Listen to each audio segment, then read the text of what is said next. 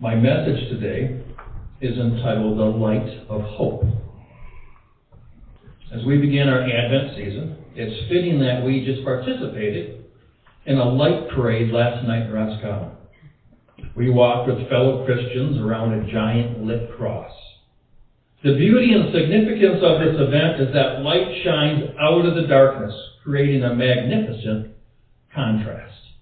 That's what we're called to be as Christians, is to be a contrast from the world, to look different from the world, to offer people in the world something different that they can't find in the world.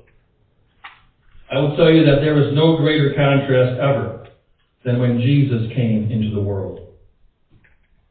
John 8:12, so this was on the back of our shirts. If you have one of our shirts, we wore this verse last night. John 8:12 says, "Then Jesus spoke to them again, saying, I am the light of the world. He who follows me shall not walk in darkness, but have the light of life." It is this contrast of light out of darkness that gives hope. Jesus Christ, the hope of the world, has come to people who sat in darkness. You see, some people get it wrong when they talk about the nativity and the Advent. It's not about the birth of the baby Jesus. It's about hope coming to a world who sat in darkness. Of people that could not find themselves out of their problems. They could not make their way back to God. And so God sent us Jesus to be our hope. How many know that you can't have hope unless you have despair first? Unless you have a time of darkness first? Well, the darkness that the people were in wasn't just the difficult times. It wasn't just the oppression from the Romans. It wasn't the economic breakdowns and the poverty. The reason that they found themselves in darkness, in a dark place, was because of their sin. It's the same place that we find us, which is why we need the hope of Jesus. Many people choose to sit in darkness because of their sin. This is where people were sitting when Jesus came to the world. And even though this well-known verse about Jesus being the light of the world, even though it's very well known and very popular, there's songs about the light of the world, few people can recall the context that this was made when Jesus made this statement. So we're going to study that today. It's in the Gospel of John, chapter 8, starting at verse 1. Jesus went to the Mount of Olives. Now early in the morning he came again into the temple, and all the people came to him. And he sat down and taught them. You know, God doesn't just automatically download heavenly wisdom into us when we need it. You know what I mean? Kind of like I have students at school and they just think that they go to bed with their book underneath their pillow and all get downloaded into their head. Doesn't happen that way. Same with being a Christian. Just because we're a Christian, God doesn't just automatically give us wisdom. We need to seek Him. Just like the people, they came to Him. We need to spend time in prayer. And prayer is not just us asking a bunch of things. It's speaking and listening. It's meditating on His Word and seeing how God speaks to us through His Word. We need to ask Him questions and listen to His answers, whether we like them or not. That's what it is, spending time with God and seeking Him. These people here in this story, in this event, came to Jesus. Even though He draws us and invites us to come near, we still have to respond. He draws all of us, but not everybody responds to the invitation. We still have to come to Him. Verse 3. Then the scribes and Pharisees brought to Him a woman caught in adultery. And when they had set her in the midst, and made a public spectacle of her. You see, there's many reasons why people come to Jesus. Some come only when they're in need of help. Some come only to mock and to doubt and to argue with Jesus and with Christians. Some are more quick to condemn others rather than to show compassion. They're quick to point out why someone else is a sinner rather than trying to restore them back into good standing. That is where these Pharisees, that's exactly what they did. They not only sought to condemn this person, this woman who was called in adultery. Did you ever wonder where the man was in that story? Yeah. Right? Yeah. They wanted to shame this woman. They want to put her in the center, and they want to shame her. They sought to condemn her. But they also sought to do it publicly. Why? Because they fed off of the praises of others. And that's exactly why they sat in darkness. For they sought condemnation over compassion. They sought pride over humility. If we're not careful as Christians, as Christ's representative in the world, then we will find ourselves in the same place. Judging others because they're different, rather than saying, I want you to have what I have. I want to share Jesus with you. You see, they had no desire to help this woman. They didn't bring her to Jesus like many other people did to get them healed. It wasn't like the 4 men that brought a lame man to Jesus to get him healed. They brought this woman to Jesus to be condemned. They had no desire to help, no desire to forgive her, or even to restore her with truth. They only sought to make themselves look better by shining a light on her sin and comparing that light to their perceived holiness, or so they thought. Verse 4. They said to Jesus, Teacher, this woman was caught in adultery, in the very act. You see, the Pharisees did not bring this woman to Jesus to get help. They brought her to be condemned. But before you think that this passage is another story about the cold-hearted Pharisees, understand that this is a warning for all of us. Because every one of us has a sinful nature that tempts us to do those same things. All of us are tempted to resort to condemnation instead of compassion. Because all of us have a sinful nature that seeks to derail us by seeking to puff up our flesh instead of strengthening our spirit. Verse 5. The Pharisees continue. Now Moses in the law commanded that such who committed adultery should be stoned. But what do you say, Jesus? You see, they had no intention of wanting to know what to do. They had already made up in their minds what should happen. Naturally, they sought condemnation. Their only goal in coming to Jesus was to try to trap Jesus in his words, to try to trap him into contradicting the law, which they all thought that they followed to a T. Of course, what they failed to realize were the limits of the law and the heart of God. 2 Corinthians chapter 3, verse 6 says this. God made us, all of us, sufficient as ministers of the new covenant, not of the letter, but of the Spirit. For the letter kills, but the Spirit gives life. The reason that the Pharisees sat in darkness and were never able to receive the light of hope and the light of truth is because they sought the letter of the law, what it seemed to say on the surface, instead of seeking the Spirit behind the law that held up the law. The letter kills because it leads to condemnation. There is no one, including the Pharisees, who were able to follow the law perfectly. That is why the letter kills. If you're going to judge others because of their sin of breaking the law, then you must judge yourself as well. Because we all sin. We all break the law of God.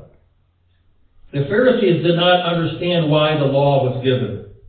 It was not given, as they mistakenly thought, to show how righteous they could be, because maybe they followed the law better than other people.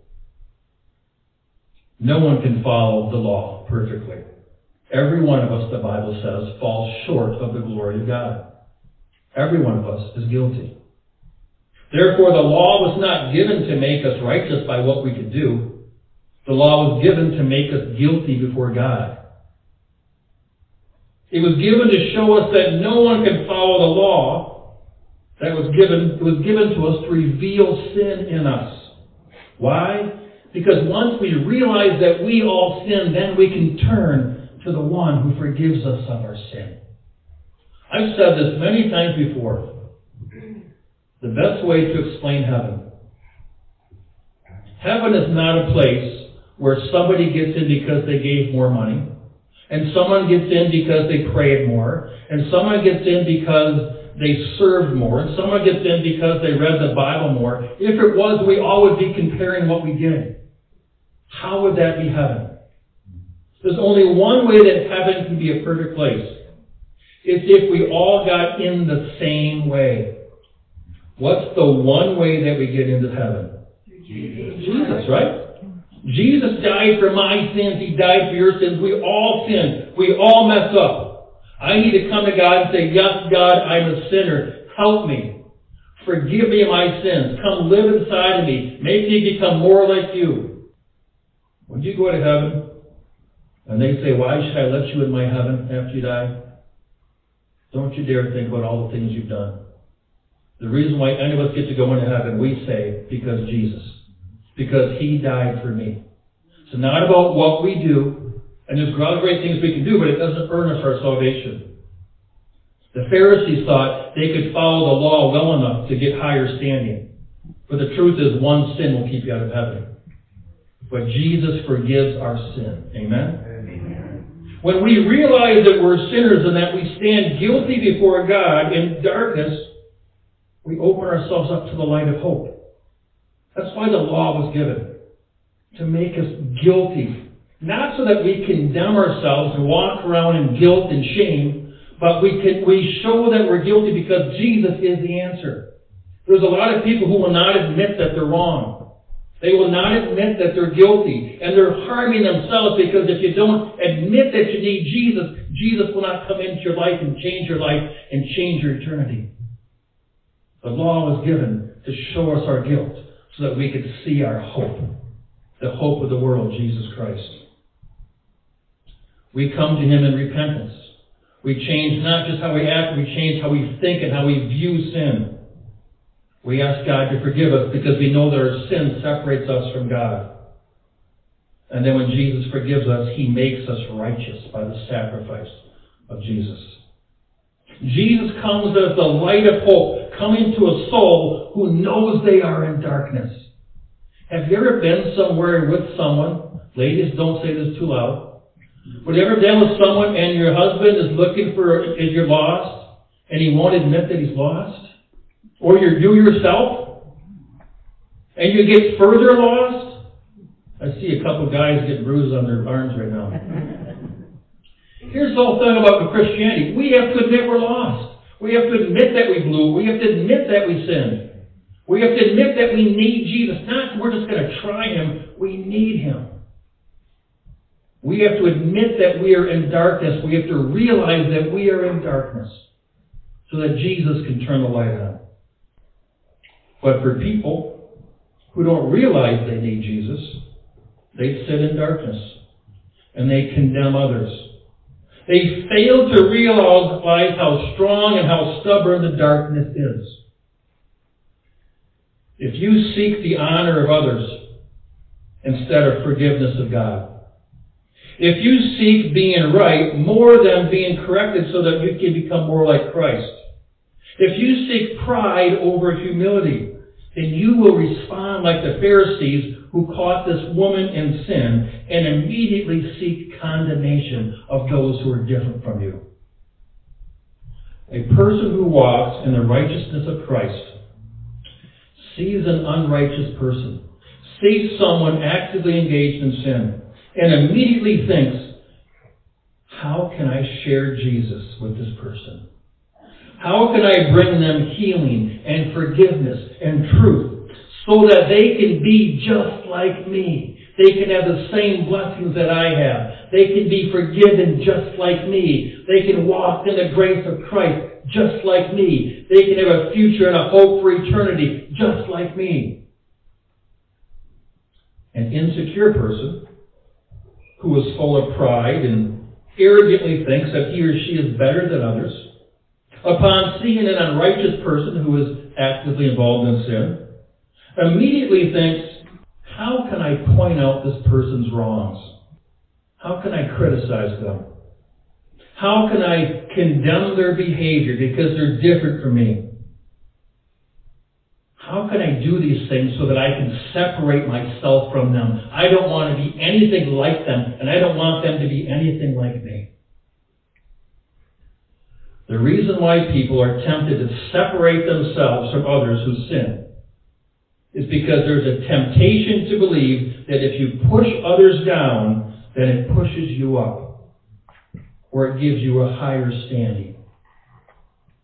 It's all based on that comparison thing we talked about, which is pride.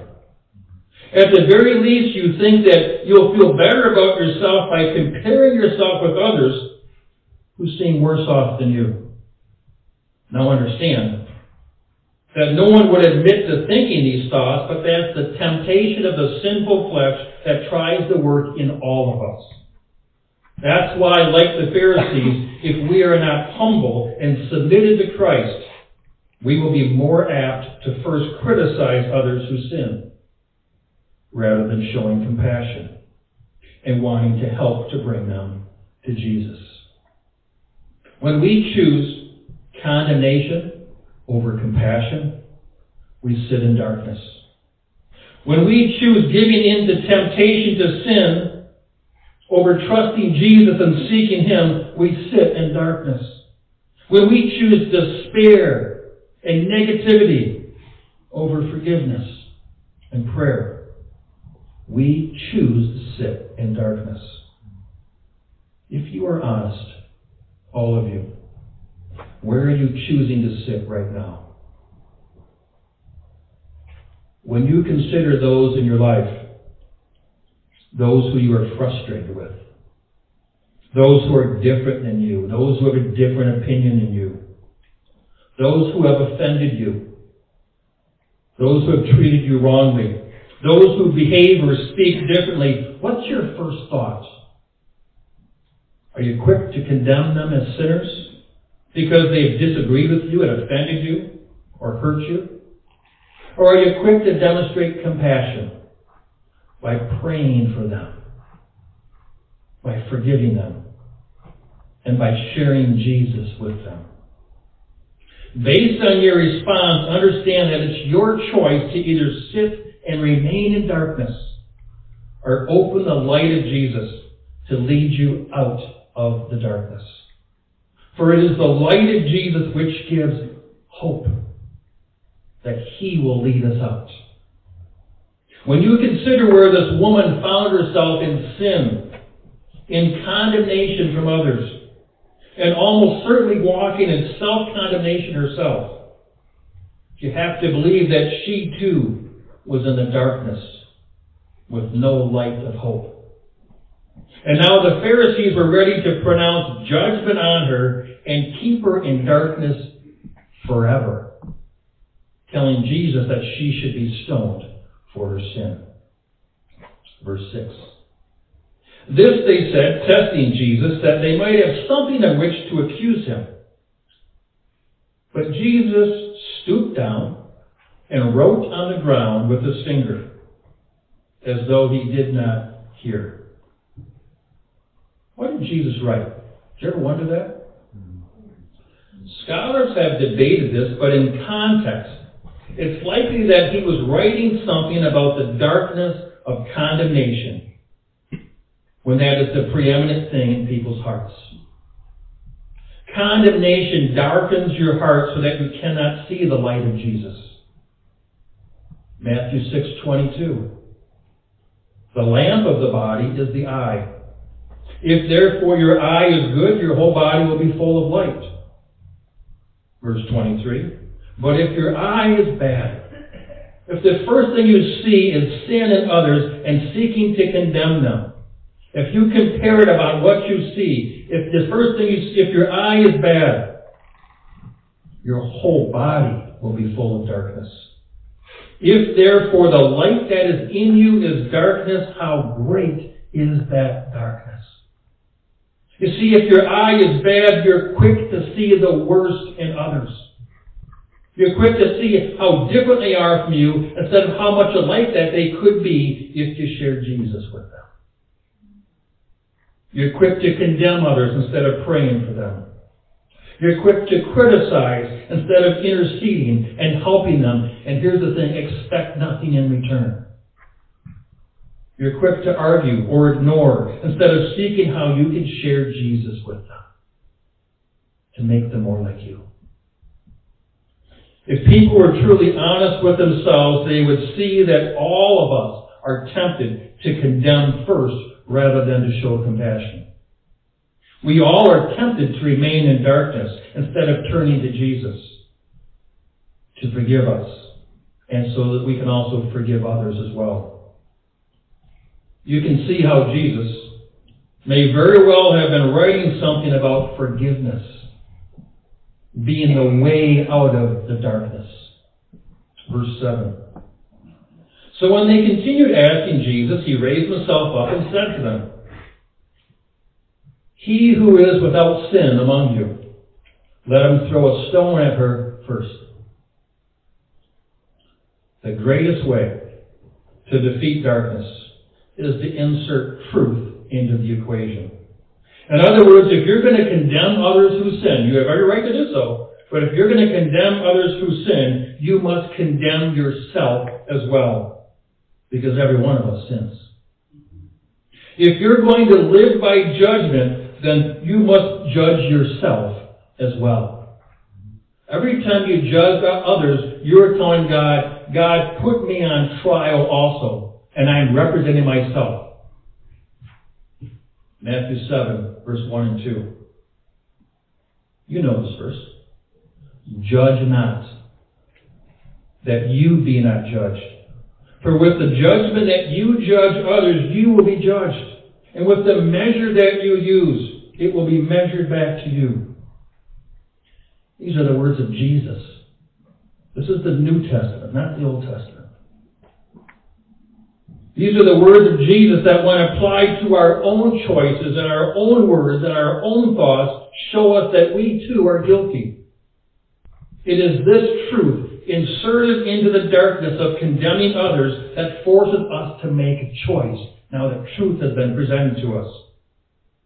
Either we face and accept the conviction and turn to Jesus in repentance and ask for forgiveness and healing, or we walk away. We ignore the words of Jesus like many people do, and we sit in deeper darkness. There's times when I've walked into the house with my kids and they're in the room during the day, and slowly the sun goes down, and I walk in later and they're sitting in darkness because the sun went down and they didn't even realize it. There are many people, we do the same thing. If we ignore the words of Jesus, if we ignore the forgiveness and the compassion and the repentance, we sit in darkness, we don't even realize it. Jesus has come that we should no longer walk in darkness. Verse 8 and 9. Again, Jesus stooped down and he wrote on the ground. Then those who heard it, being convicted by their conscience, went out one by one, beginning with the oldest to the last. Jesus was left alone, and the woman standing in the midst.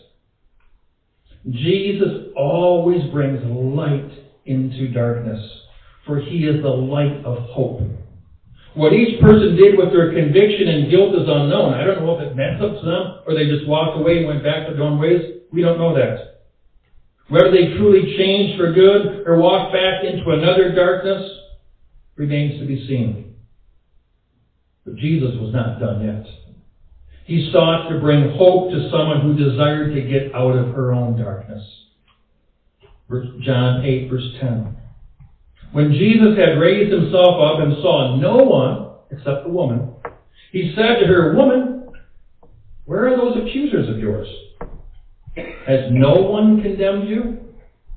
Verse 11, she said, "No one, Lord." And Jesus said to her, "Neither do I condemn you. Go and sin no more." What right do we have to condemn people because they sin and because they're different than us? And Jesus himself says, "Neither do I condemn you." That's up to God. We are to know his word, and we are to follow his word and to stand against sin for ourselves. But condemnation is up to God. Thank God that God didn't judge us when we were stuck in our sins, that God held up hope by his grace and has changed us. And we still mess up and we still sin. But God slowly by his grace changed us to make us more like him. This is the light of truth that Jesus brings. Sin will only cause us to stay in darkness. But if we want that light of hope, We need to make the choice to repent and leave sin. So in this context, Jesus makes this defining statement. John 8:12. This is our verse we talked about. Jesus spoke to them again, saying, I am the light of the world. He who follows me shall not walk in darkness, but have the light of life. Listen, it doesn't matter what you've done. It doesn't matter what sin or how many sins you've committed. It doesn't matter how far you've fallen away. It doesn't matter how hopeless it seems. It doesn't matter how dark your darkness is. It doesn't matter how condemned you have been felt by others, or even how much you condemned yourself. If we choose to follow Jesus, to accept His truth, to seek to know Him more, to choose compassion over condemnation, to choose humility over pride, then we have the light of hope to lead us out of the darkness. We have Jesus, the light of the world. This is the light of hope that Isaiah prophesied would one day come to those who sat in darkness. Isaiah 9:1 and 2. By the way of the sea beyond the Jordan in Galilee of the Gentiles, the people who walked in darkness have seen a great light. Those who dwelt in the land of the shadow of death, upon them a light has shined. If you come to Jesus, lost in your sins, realizing that you sit in darkness, He has come to be your light of hope to lead you out of the darkness. Hope had come to the people to lead them out of darkness. Not a darkness of foreign powers or bad government or economic conditions or oppressive forces, but the darkness of sin and its companion of condemnation. So that when the angel announced this plan, when the fullness of time had come, and the angel announced this plan to Joseph, he shared the hope of his light. Matthew 1:18. Now the birth of Jesus Christ was as follows. After his mother Mary was betrothed to Joseph, before they came together, she was found with child of the Holy Spirit. Then Joseph, her husband, being a just man and not wanting to make her a public example, was minded to put her away secretly. But while he thought about these things, behold, an angel of the Lord appeared to him in a dream, saying, Joseph, son of David. You know why he said it? He said, remember the plan. You are part of the plan. Do not be afraid to take to you Mary, your wife, for that which is conceived in her is of the Holy Spirit. Verse 21. And she will bring forth a son, and you shall call his name Jesus. Why? Because he will save his people from their sins. That was the hope that came to the world. That's the joy to the world that we sing about at Christmas time. The hope in someone's darkness to lead us out. Hope has come to a people who sat in darkness.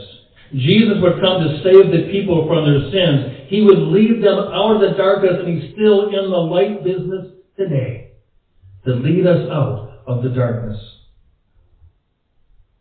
when we choose to follow Him.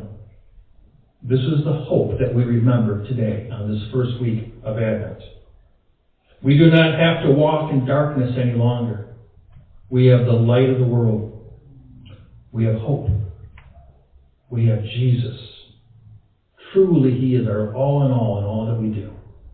And I'm going to tell you, there's coming a day when there is no darkness. There's coming a day when there's no tears and there's no sorrow. What a day that will be.